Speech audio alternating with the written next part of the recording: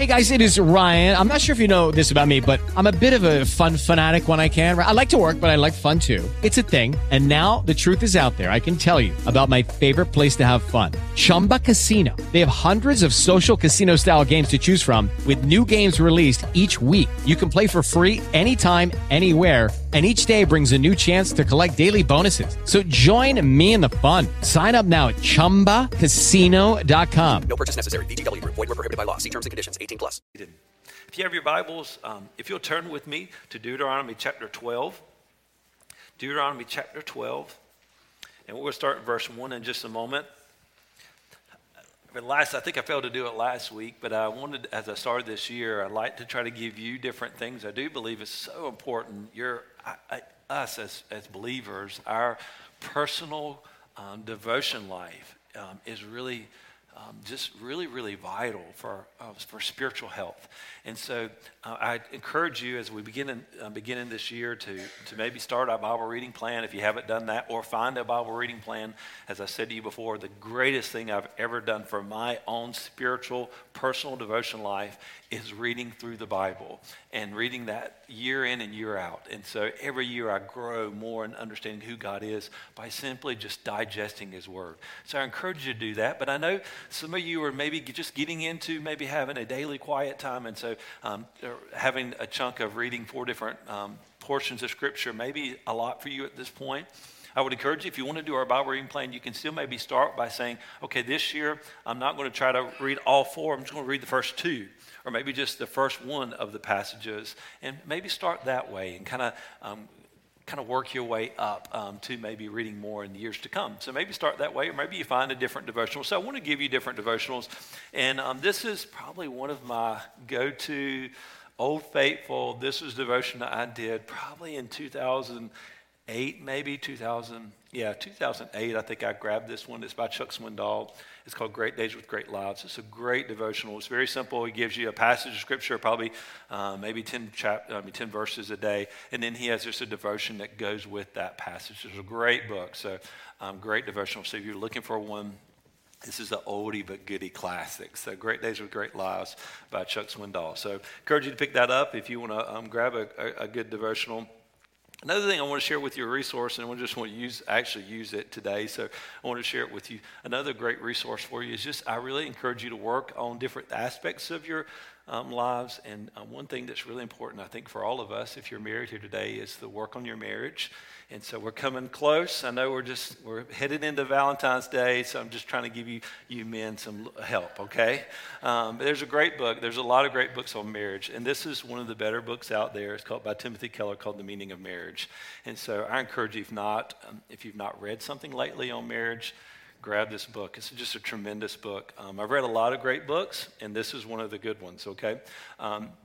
Also encourage you, if you're single here and you're not married yet, or you're looking for what God's planned, this is a book for you too. So this relates to all of us that are here today. So The Meaning of Marriage by Timothy Keller. Timothy Keller, in his book, starts out with the idea that that God designed marriage, and then therefore because He created it, He designed it, then He regulates it.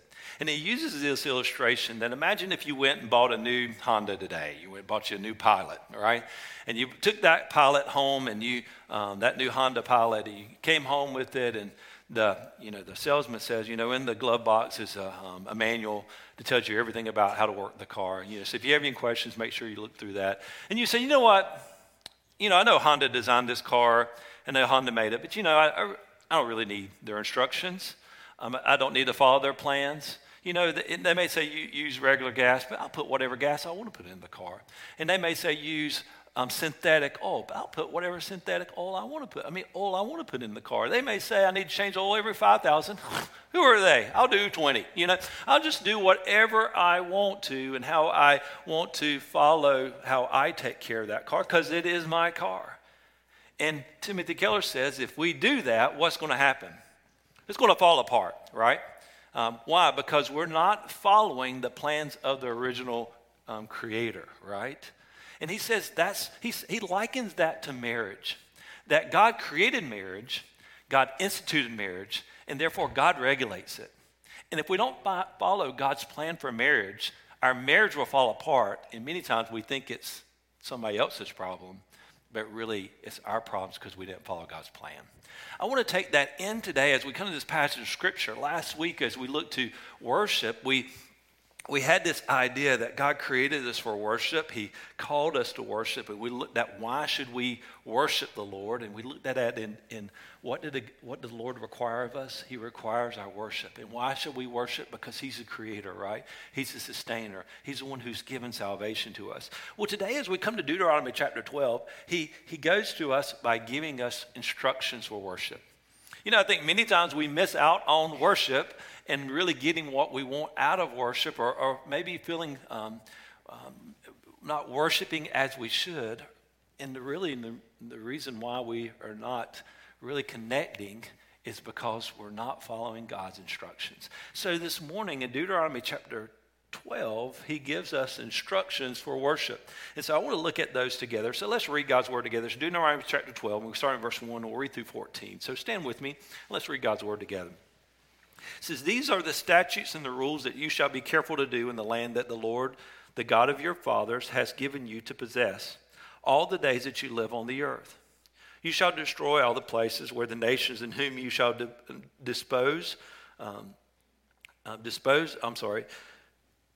let me go back to verse 2. You shall surely destroy all the places where the nations in whom you dispose serve their gods.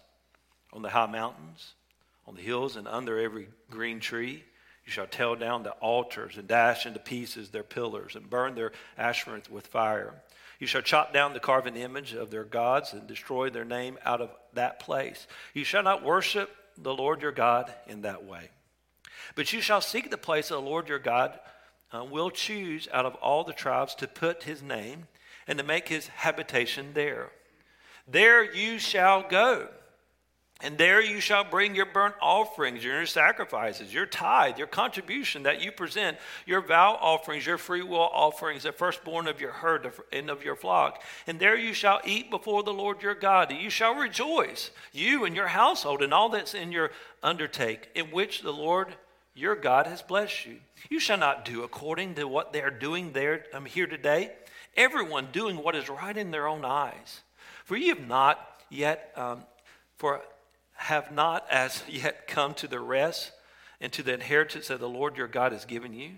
But when you go over the Jordan and live in the land that the Lord your God has given you to inherit, when he gives you rest from all your enemies around, so that you live safely, then to the place that the Lord your God will choose to make his name dwell there.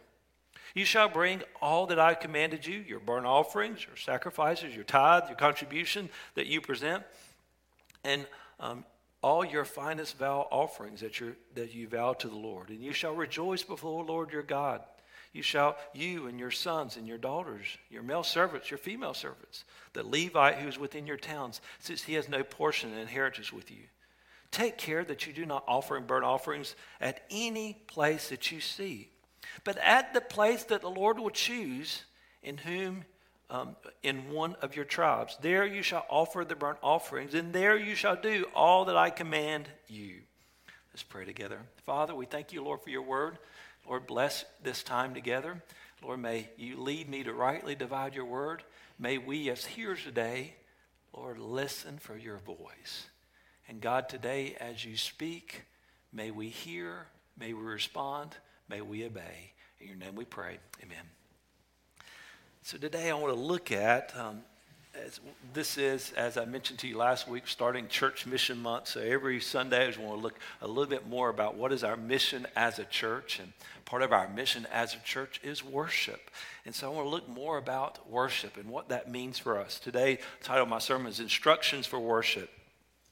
In the Old Testament, when you look at the word worship, the word means to bow down, or it means to lay out oneself out of respect to the Lord. It's kind of the idea of bowing down and worshiping something.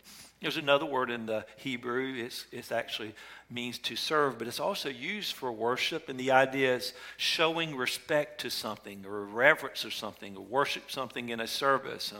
Where God is to be praised. And so serving the Lord with your worship or worshiping the Lord through service, maybe another way. So these are different ways that we worship the Lord. We worship the Lord by bowing down. We worship the Lord as we sing. Some of you, as the Lord led you to worship the Lord, raise your hand, right? And that's a way that you're praising the Lord by the body language that you have. You're giving praise to the Lord. But you also worship the Lord in how you serve, right? Some of you worship the Lord and you teaching here in one of our growth group. You worship the Lord as our sound team's up there today running sound. They worship the Lord by giving their gifts of service. You worship the Lord by coming and serving in different ways here in our church. That's a way that you worship the Lord, is through your service. So there's different ways that we worship, but here in this passage of Scripture, he's wanting to give us instructions of how we are to worship. He first, as he begins this passage of Scripture, you have to know that this is instructions that God is giving Moses, that he's giving the nation of Israel before they enter into the promised land. So this is kind of pre-promised land. God knows that I have this people, Israel, and they're going to be a nation, and I'm about to move them into a place that will be their nation. And in that nation, they're going to worship me. And when they get there, they have instructions for how they are to worship when they get in and become that nation. And so he's kind of given them instructions before they arrive, if you will. And these are the instructions, and so of how they're to worship when they get to that promised land. And so you can see verse 1, these are the statutes and the rules. That's where I've kind of gotten the idea of instructions that you shall be careful to do. These are things that you're careful to do and follow in the land the Lord your God, your fathers, has given you to possess. These are instructions that you should do when you go into the promised land. And so look what he says here. Here's the first instruction. You shall surely destroy all the places where the nation in whom you shall dispose serve their gods. So he says, when you go into this promised land, there's a lot of other false worship out there. It's everywhere. It's going to be everywhere you go. There's going to be people who are worshiping false gods on the mountains. There's going to be altars to other gods. It's going to be rampant. It's going to be everywhere you go in that nation. And the very first thing that you do when you go into that promised land, the first instruction that you have for worship is you are to remove all false worship. You've got to get it out. You're going to be the nation that I have set apart as holy unto me. So the first thing you're to do is you're to remove all other forms of false worship. It's got to be gone. It's got to be taken out. If you go to Leviticus 18, you see that in Leviticus 18, and I'll read the verses, he says to Moses, the Lord spoke to Moses, and he said these things, "Speak to the people of Israel and say to them, I am the Lord your God, and you shall not do as they do in the land of Egypt where you lived, and you shall not do as they do in the land of Canaan." Now, pause for a second. Egypt was where they came from, right? Canaan is where they're going. That's the promised land. You shouldn't do as the people that you saw in Egypt. You're in the wilderness now. You're headed into Canaan. You shouldn't do as the people what you saw in the past, and you shouldn't do as the people that you're going to see in the future.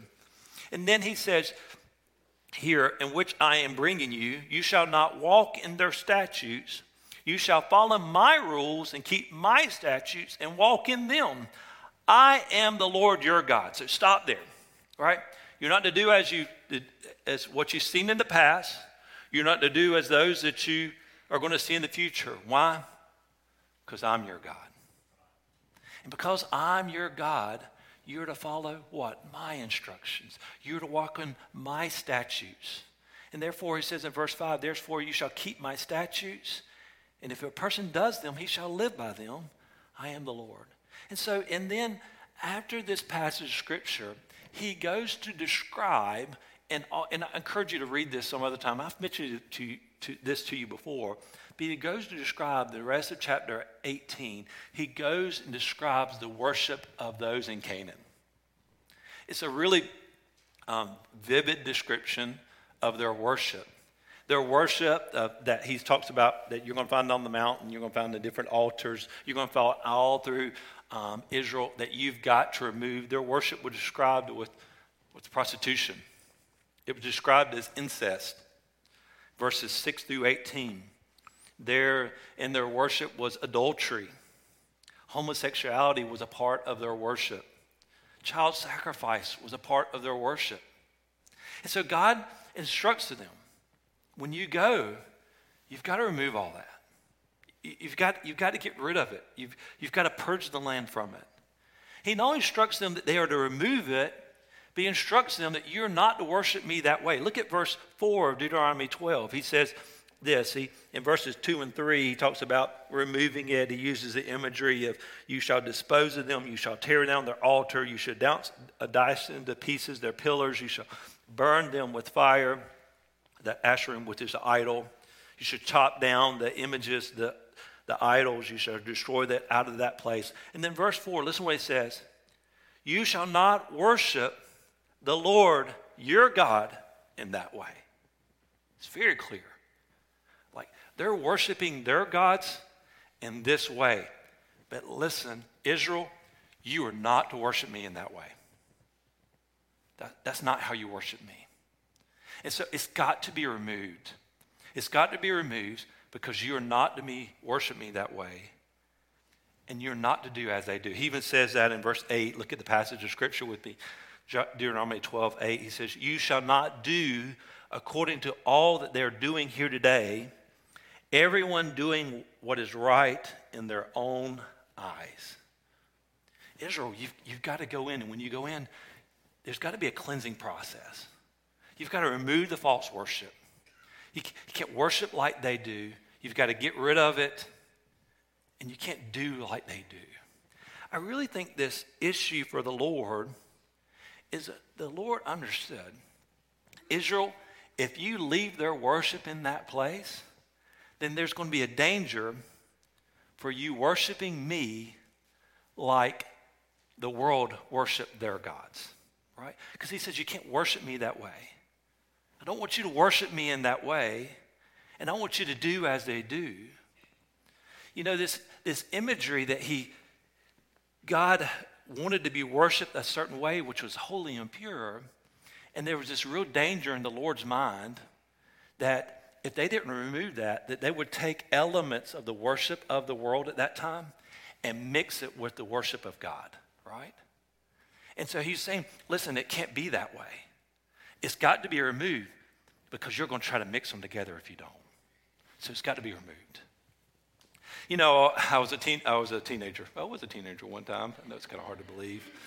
But back in the day, I was a student pastor is what I was going to mention, and worked with students for many years, 1996 really to 2006 is how long I worked with students in student ministry.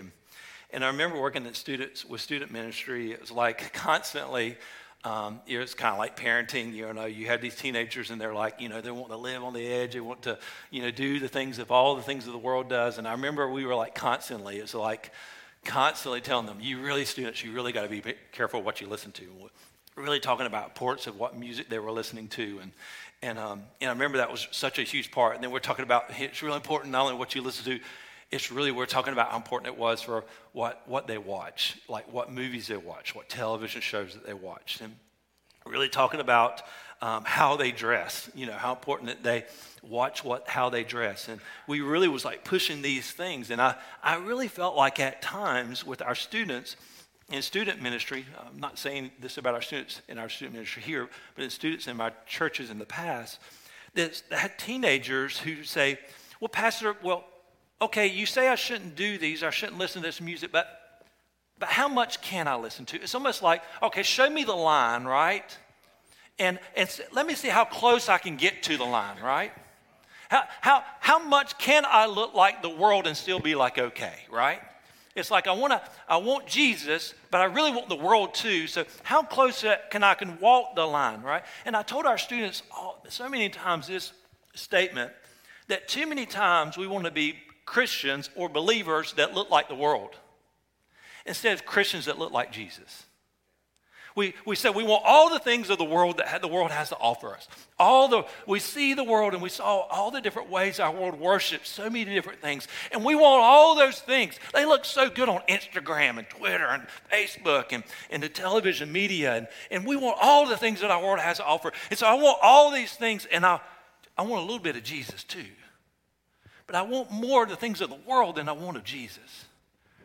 And that's the issue in Deuteronomy 12. If you don't remove these things, you're going to try to worship the world and you're going to add a little Jesus to your life. And he's saying, listen, you've got to remove these things. And listen, I'm not here to pick on other churches, but I want you to see how prevalent this is in our world today. We have churches all across America today. If you follow just Deuteronomy, and I'm not here to pick on one issue because there's a lot more issues than this, okay? But you see in Leviticus the issue of the gods of the world there were what? Part of their worship was homosexuality, right? And he says, you should not worship me that way. It's got to be removed. And we've got churches today have welcomed that into the church as part of their worship. And are allowing it. And now we've got churches who look like the world instead of looking like what God's word says. And it's compromising. And listen, we see that in the churches. And listen, and I want you to hear me. Sin is sin, right? And all sex outside of marriage is wrong. Whether it's premarital sex or homosexuality, it's all wrong in the sight of the eyes of the Lord. Adultery is just as bad as homosexuality. You understand that, right? And so it's just as bad that we know that we have churches who are allowing homosexuality, just as bad as we know that there's churches who are allowing pastors who have sexual explicit backgrounds in their past, and the churches are still allowing them to serve. Both of those are horrible in the eyes of God. So understand that. But I want you to understand in this passage of Scripture, we see this in our churches, in our world, but we also are doing that in our individual lives. We look at the church and we say, man, how dare a church do that? But we don't want to take accountability for our own lives. What way in my life am I wanting to have one thing of the world, but also want a little bit of Jesus? And I'm not willing to say, God, I want to worship you, but I'm really okay with letting go of something that the world, I think, that I can get from the world. So I would encourage you to just think about that today. When you think about the Lord's instruction for your worship, he instructs you to remove some stuff. He instructs you to be holy, set apart. Your life should look a lot different than those around you. The way you talk should look a lot different from those around you. What you watch should look a lot different than those around you. The way you dress should look a lot different than those around you. Scripture says, but he who has called you is holy. You also are to be holy in all your conduct, since it's written, you shall be holy, for I am holy. Just picture in Scripture in Psalm 86. I want you to think about just maybe different things in your life, but I really also want you to think about your heart, right? Because it's not only just the things that we do behaviorally, but sometimes we have a divided heart.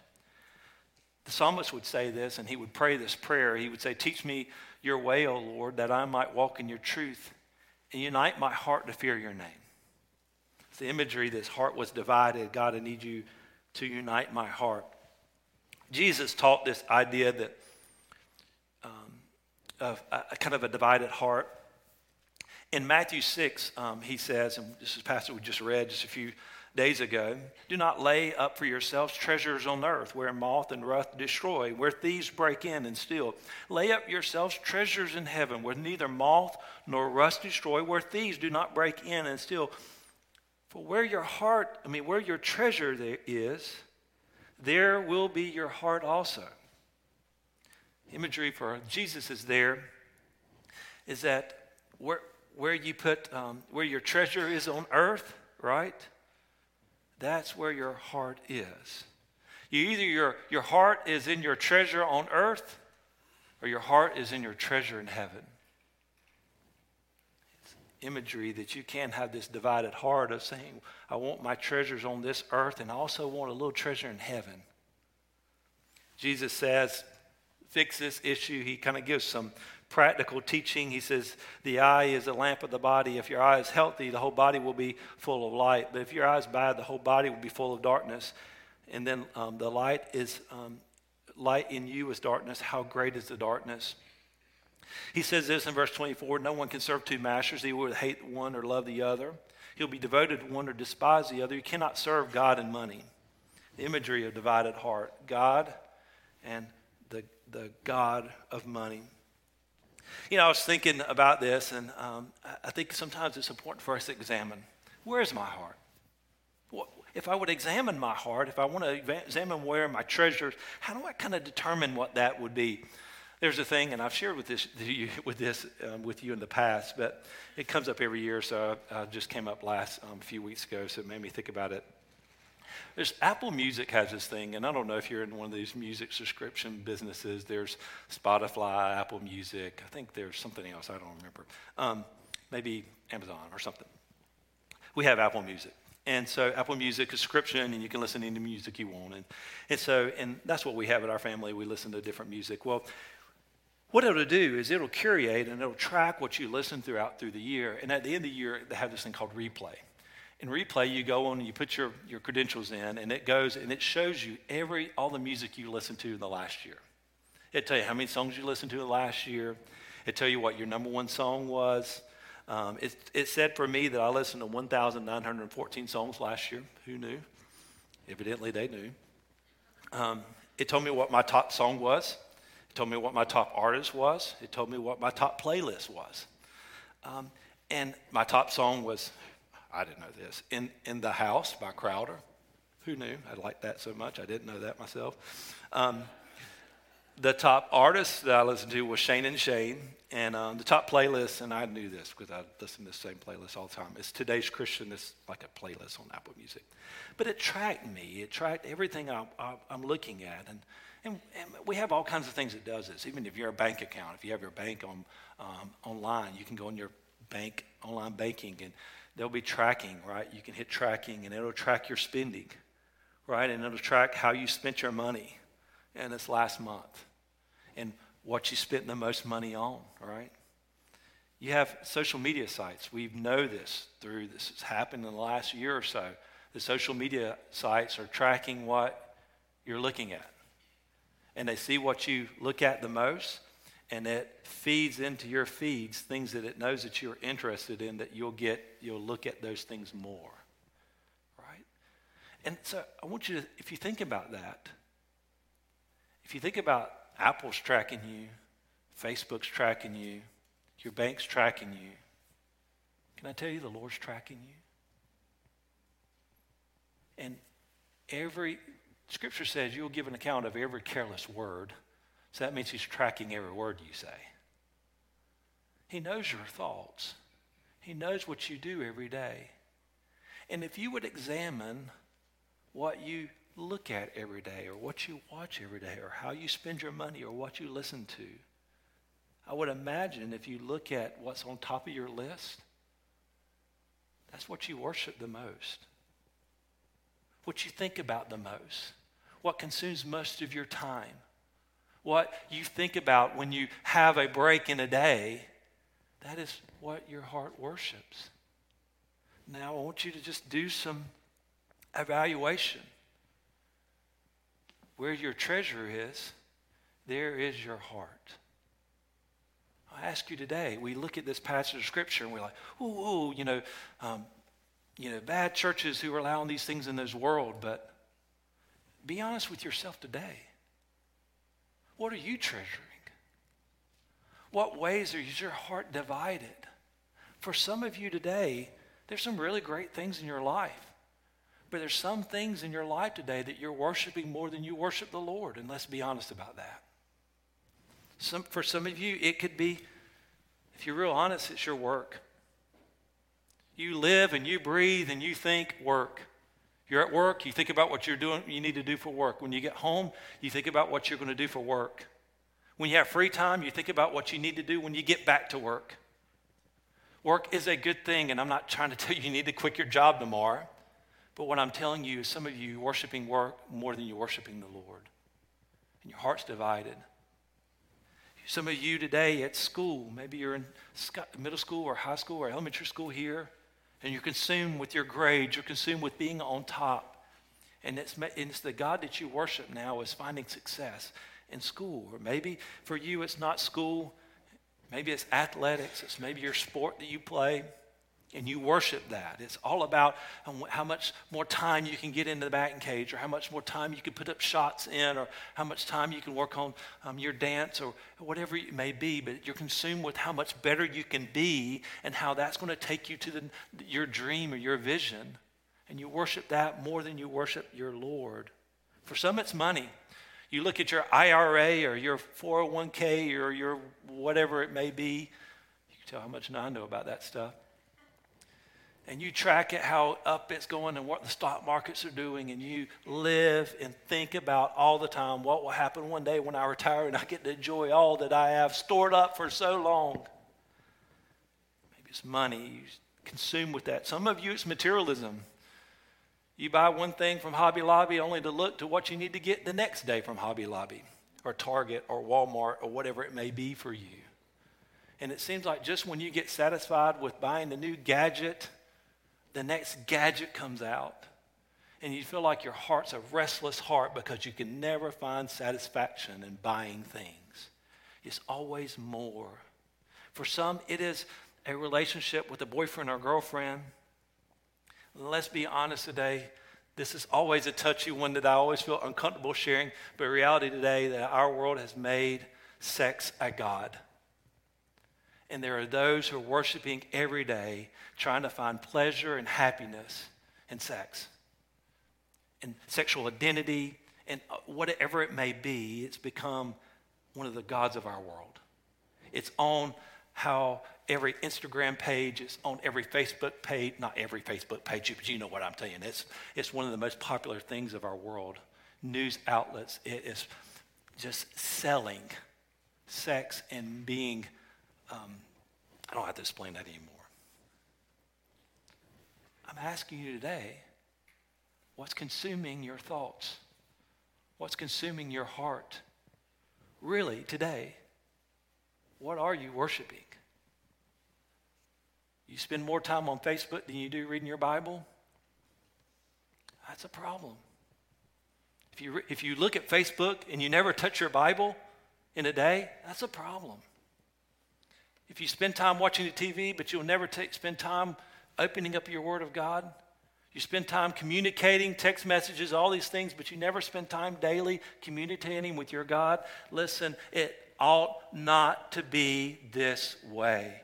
You shouldn't do as our world does, right? You shouldn't worship the way they worship. You should worship only your God. He is to be first. And everything else has got to be put in its order. So I about preached my whole sermon on the first point.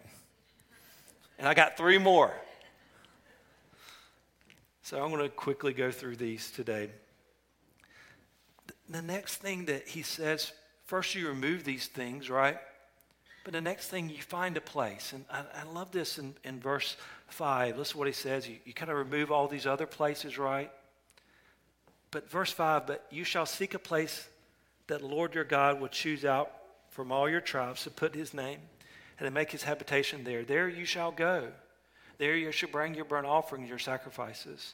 In verses 10, you see kind of him repeat this same thing. But when you go over the Jordan, that's when you go into the promised land, and you live in that land the Lord your God has given you to inherit. When you give, and when he gives you rest from all your enemies around you, that you shall live safely, then to the place that the Lord your God will choose to make his name dwell there, you shall bring all that I've commanded you in your burnt offerings. And so this instruction is, first, you remove all the false worship. Second, is you find a place of worship. He talks about this, and just to be quick here, he talks about this idea that there in Israel that he would find a place, and he says of all the other tribes, basically he would select one tribe. The tribes were distributed land throughout all of Israel, so he would choose one place, one tribe who had a portion of land, and in their portion of land he would put his temple there, and he would put the temple of the tabernacle would dwell there, and that's tabernacle comes from the word Shekinah. Shekinah is where we get the Shekinah glory. Shekinah glory is the imagery of the presence of God. And he's saying, there I will dwell. And where I dwell in that place, that is a place that you shall come and worship me. There's a place, one place of worship for you. And when you go to the promised land, you need to remove all the false worship. And then you are to find that place of worship that I have for you, and you're to go there. It's not enough that you just know that it's down the road, or you know that where it's located or what tribe it's in. You, every one of you, whether you live in that area, whether you don't, you must go to that place and you must worship me there. There was this instruction that they were to worship the God in that place. You see, I want you to understand it's really important that you understand this foundationally. God created you as relational beings, right? Out of all creation, if you read Genesis, and we just did, he created all these different beings, right? But there's only one thing that was wrong, right? There was only the wrong thing that was bad, and he says that man would what? Be alone. It was not good that man was alone. So therefore, God created Adam, and he gave him Eve because man needs relationships, right? God created you relational, and also out of all the beings, right, he only talked to one being, and that was what? Adam. God created man for relationships. He created you for a relationship vertically with God. We talked about that a little bit last week, that so many times we try to find, we have this God void in us, so we try to fill that void in us by things of this world and other idols like Canaanites did, and it's always this empty void because there's a void that God created us in all of us, and he can only fill that with a right relationship with him. That's the imagery of having peace with God. He created all of you in this room, and with that void, he created you for a vertical relationship, but God created you, all of you in this room, for horizontal relationships. He knew that it was not good for you to be alone. And so, therefore, God gave you, for some, God gave you marriages, right? He gave you a helper. He gave you a helpmate. But listen, it doesn't stop there. God created you for community. You not only need your spouse, but you need other relationships with other believers. That's why he created the nation of Israel. You just think he could have said, for Abram, he said, I'm just going to choose your family, right? No, he didn't do that. He says, Abraham, your family would be like the descendants of the sands of the sea, and your descendants would become a nation, right? It would become a people group, an entire nation who what? Worshiped only God and who would be there for one another. Listen, from the very beginning, he says, Israel, I'm going to take you to the promised land, and I'm going to find a place where all of you are to go to worship. You see, God created you for worship. God created you for a relationship, and he created that worship and relationships would come together in one place. He did that then, and listen, he still does that for the New Testament. We read that in Acts this week, in Acts 2, when the New Testament church started, right? The Bible says, and they devoted themselves to the apostles' teaching, to the fellowship, the breaking of bread, and all came off every soul. Many wonders and signs were being done through the apostles. All who believed together and all had in common. They were selling their possessions and belonging and distributing to the proceeds to all as any had need. And day by day, attending the temple together, breaking bread in their homes, they received their food with glad and generous hearts, praising God and having favor with all the people. And the Lord added to their number day by day of those who were being saved. In the Old Testament God created a nation, a people who were to come to one place together and worship him. And in the New Testament, he did that also with the church. They would create a body, a church body, where believers would come together, and they would come together in relationship with one another, what? To worship the Lord. God commands you for worship, that you remove all the false worship, but you find a place for worship. And to our folks who are watching online or watching on TV, that cannot be found just through a TV or through online. It's important for us to come together and gather in his house. And we saw that there. And I think it's important for us today. I think third, and that you see that the next instruction there was this command to bring your gifts and your servants to the house of the Lord. Look at verse 6. He says, there you shall bring your offerings, your sacrifices, your tithe, and your contribution that you present, and your vow offerings, your freewill offerings, your firstborn of your herd. And verse 10 and 11 kind of repeats the same thing. Then to the place that Lord your God will choose to make his name dwell there, you shall bring all that I have commanded you, your burnt offerings and your sacrifices, your tithe. It's this imagery that this place that God gives you, this place of worship there, all of you, you're to come to the church house and you're to bring something to it. That's a tithe, and you see that mentioned there. There's sacrifices, but everyone was coming to give. I read something, and I forgot exactly how it went, but the idea was, it was actually what surprised me. It was written like 1989, which is in late 80s. And a pastor said that the way the American church has gone, that we've moved church membership to consumerism, where finding a church is about what I can find that has the best that makes me happy, the best for my children, the best for my family, the best music, the best teaching, whatever is best for me. That's where I want to be. And it's kind of like we make church like Burger King. It's your way, right away, right? It's all about how we can, you can be happy in church. In the Old Testament and in the New Testament, as we just read in Acts, coming to church was not about what I can take, but coming to church was about what can I give. And you see these instructions: remove all the false worship, find that place, but bring your gifts. Bring what God gave you, your service, your talents, whatever God gave you, and bring it to the church and use it there. I read a story of two college students. They graduated from Chicago Kent College of Law. The highest ranking student of class was a blind man. His name was Overton. And when he received the honor, he insisted that half of the credit go to a man, and his name was, I'm going to call him Cass. I don't know how to pronounce his name. The two met each other when Cass was armless, and the blind Overton guided him down a flight of stairs.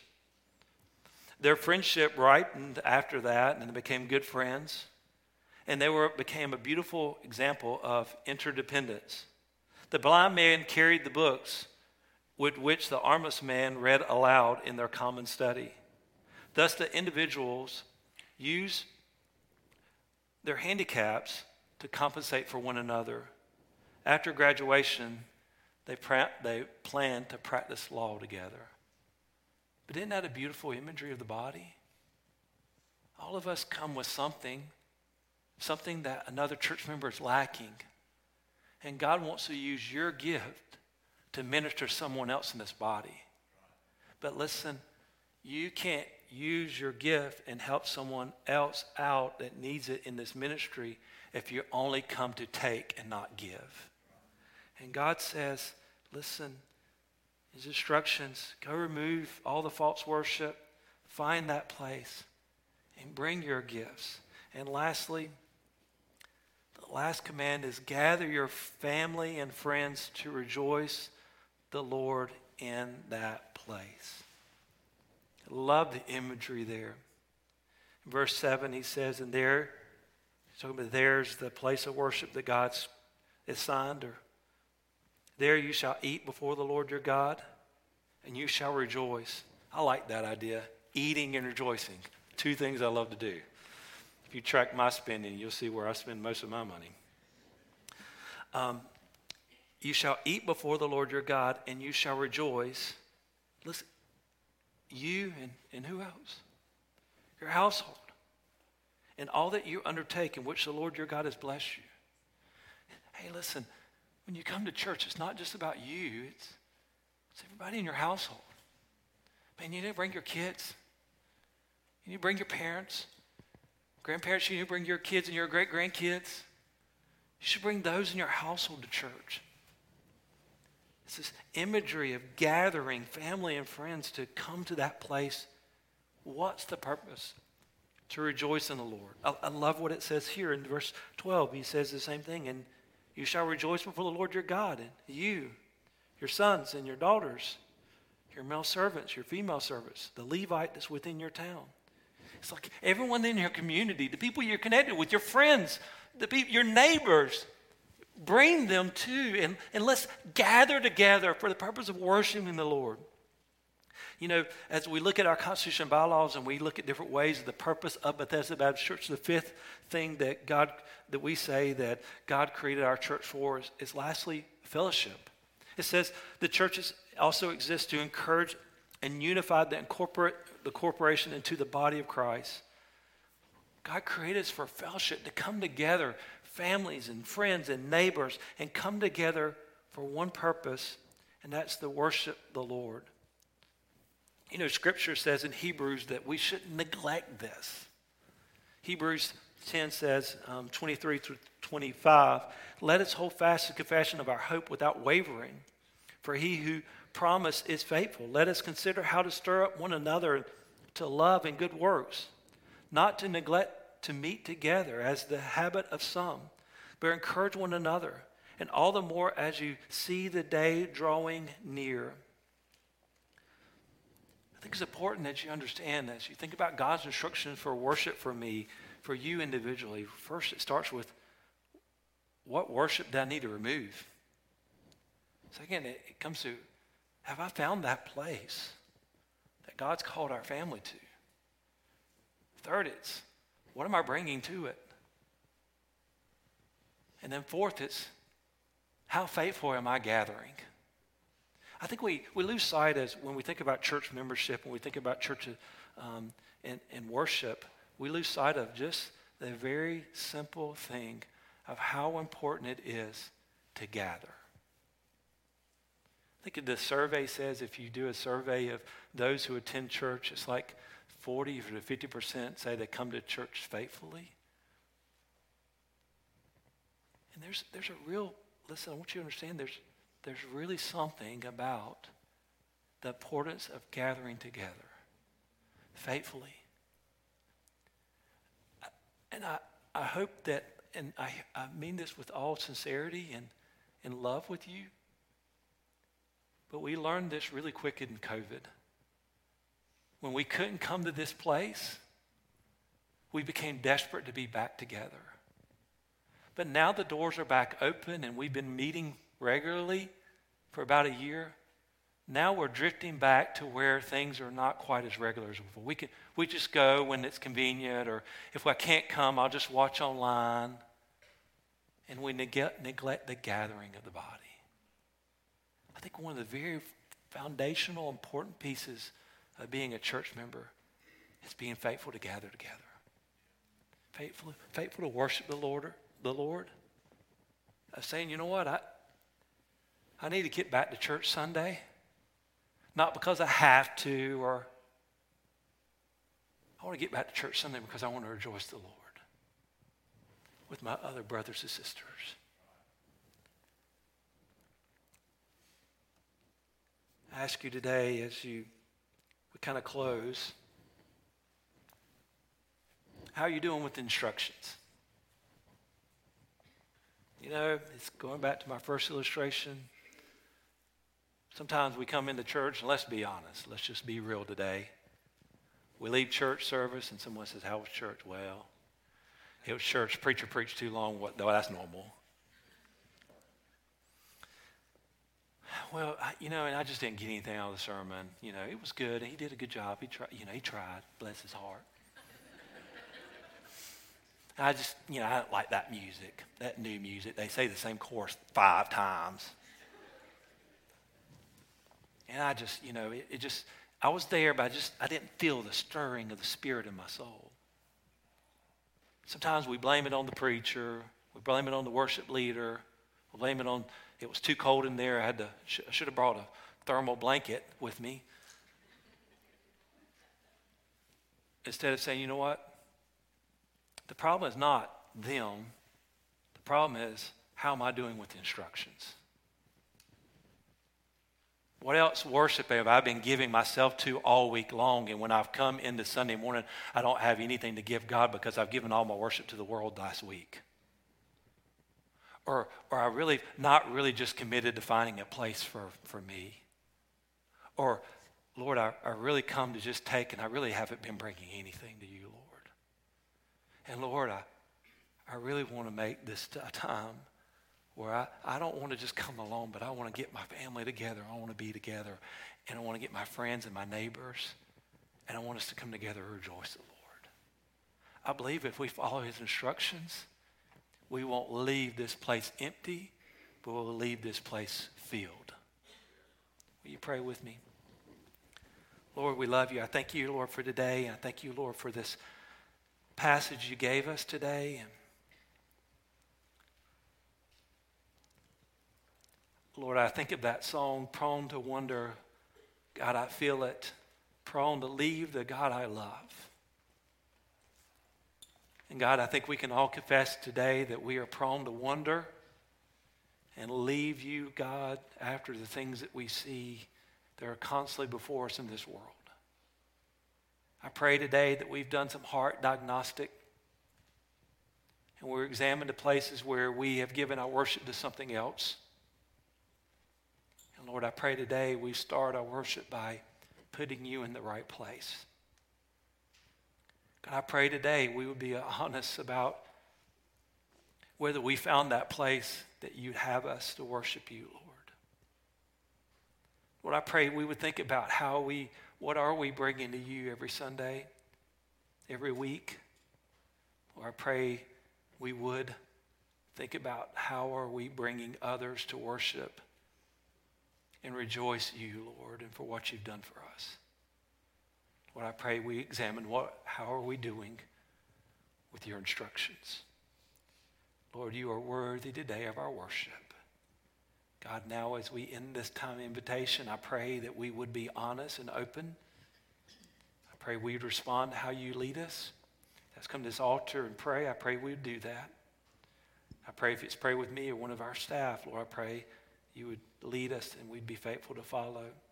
Lord, however you lead us, I pray today we would follow you. Lord, I pray if there's someone today that doesn't know you as Lord and Savior, God, I pray today it would be a day that they would surrender their life to you. They'd talk to me or Devin or one of our staff about how they could put their faith in you for salvation today. Lord, we love you. In your name we pray. Amen.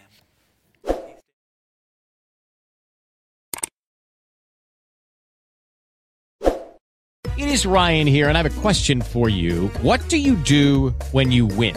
Like, are you a fist pumper, a woohooer, a hand clapper, a high fiver? I kind of like the high five, but if you want to hone in on those winning moves, check out Chumba Casino. At ChumbaCasino.com, choose from hundreds of social casino-style games for your chance to redeem serious cash prizes. There are new game releases weekly, plus free daily bonuses, so don't wait. Start having the most fun ever at ChumbaCasino.com. No purchase necessary. VGW Group. Void where prohibited by law. See terms and conditions. 18+.